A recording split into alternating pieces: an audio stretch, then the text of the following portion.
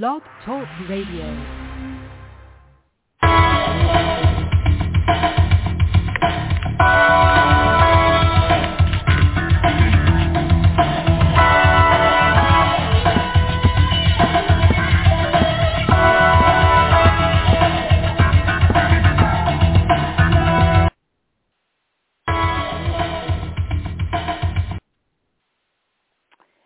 Hello, everybody. This is Reverend Marcy Ann, and I'm here to catch you all up on the latest words from God, fresh from the throne, to help us in these days of great change that we're going through. And so the first one is really important for us today. It says, and this is from God, I have promised to keep you in perfect peace as you trust in me. The world has it backwards, teaching that peace is only the result of having enough money or friends or backup family or possessions or security systems. My peace, however, is independent of all appearances, situations, or changing circumstances. So if a matter of concern breaks into your peace, just say, thank you, God, for this new opportunity to trust you. Then talk things over with me, and then release it to me for resolution.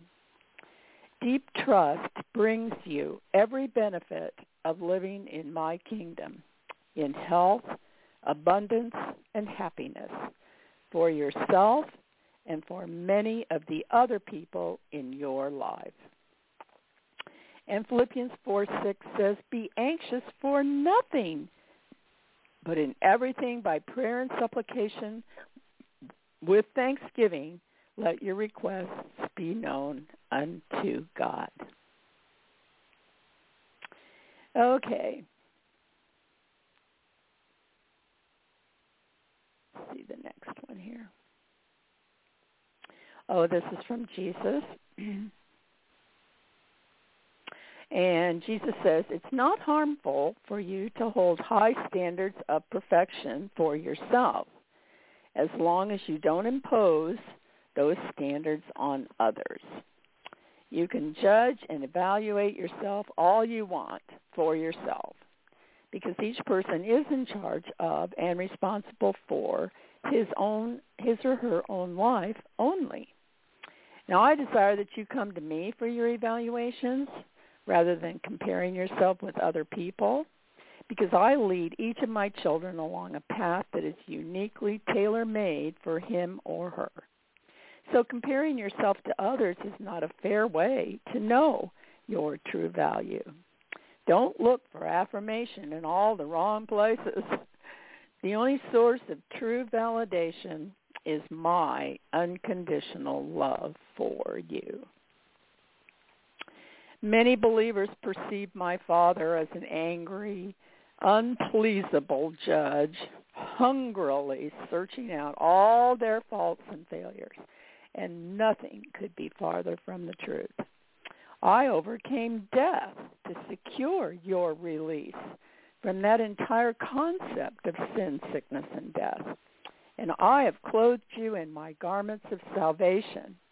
This is how I see you, in radiant in my robe of righteousness. And I love walking with you day by day, showing you more and more the abundant benefits of your salvation. So just immerse yourself in my loving presence. Be receptive to my constant validation, which flows continually from my Father's throne of grace to you. And Isaiah 61:10 says, I will greatly rejoice in the Lord. My soul shall be joyful in my God. For he hath clothed me with his garments of salvation. He hath covered me with his robe of righteousness. And that's Isaiah speaking in prophecy and from the Spirit in his day. It was true then, it's true now. Okay. This is a word from God, 1 Corinthians 10:23. Paul says, all things are lawful to me, but not all things are expedient. All things are lawful, but all things edify not. So, God is ever present to counsel us what action would be the fastest way to bring edification. Now, that word means what is best for everybody. We mostly always only pray from our own perspective, right?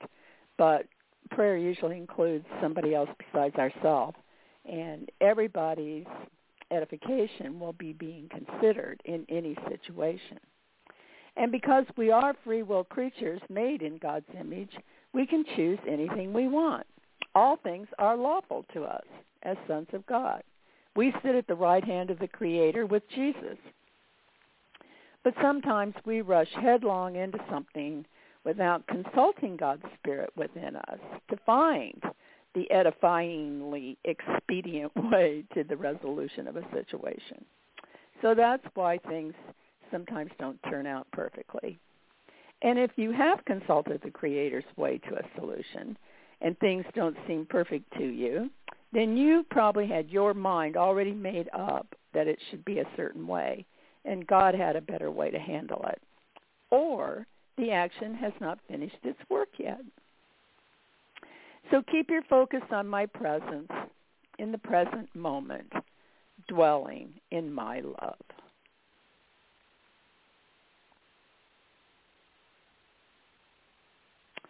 Okay, here's the next one.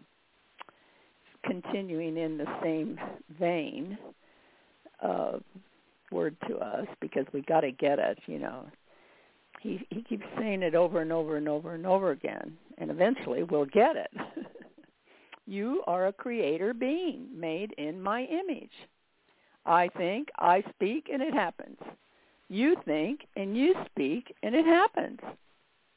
But where I have the advantage is that I've had about a gazillion years head start.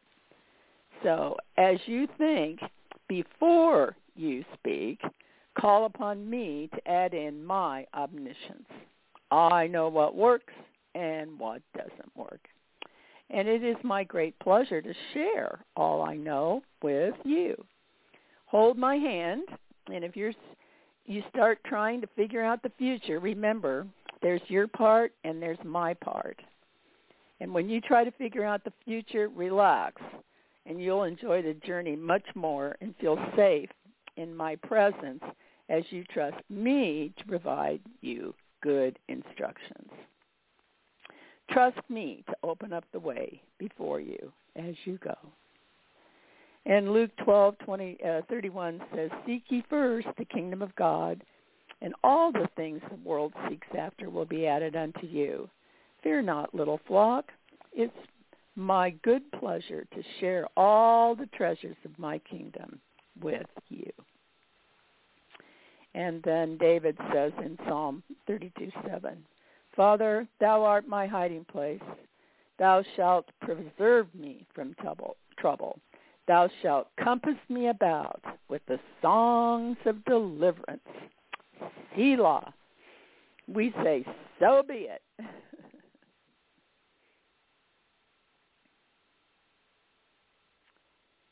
Okay, here's a word from Spirit. That's the Spirit that's inside all of us. And we'll give you personal messages anytime you touch, go quietly within yourself and ask for them. Do not bolt into the day like a racehorse suddenly released. Instead, walk purposefully with me, letting me direct your course, one step at a time. And thank me for each blessing along the way. A grateful heart protects you from negative thinking, and thankfulness enables you to feel the abundance of my love and my peace that I shower upon you daily. And then your prayers and petitions are winged into heaven's throne room, where they are given priority when they are coming from your thankful heart. And 1 Thessalonians 5:18 says, in everything give thanks, because this is the will of God in Christ Jesus concerning you. And then a couple verses later it says, prove all things and hold fast to that which is good.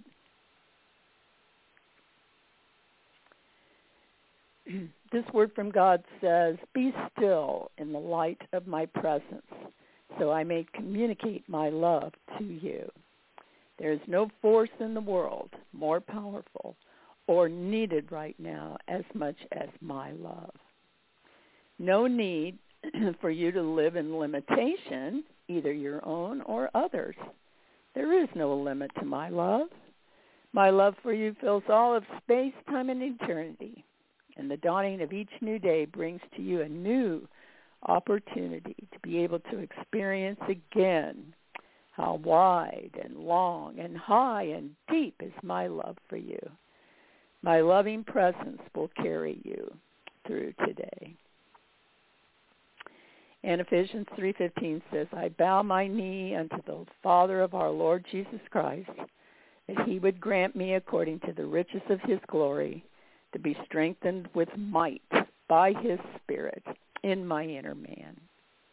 Let God's Holy Spirit be completely free to be active in your heart so that you may more fully experience the heights, the depths, the lengths, and the breadths of God's love for you until you are filled with all the fullness of God as Jesus is. So these are wonderful sayings. They're the answer to all our questions. And no matter what's going on around us, we are in the kingdom of God. As a child, see, we're not supposed to stay a child. We're supposed to grow up. And I think that's what these fresh words from the throne of God are telling us. Okay, I'm going to help you grow up. I need to have some more Jesuses going around and doing everything that Jesus did while he was here. He had complete control over the material world. And that was his part of his reason for coming. And the church has never really preached this part of Jesus' message, and so I'm preaching it now. And until we have a chance to gather again tomorrow, this is Marcianne, and I'm going to ring the bells.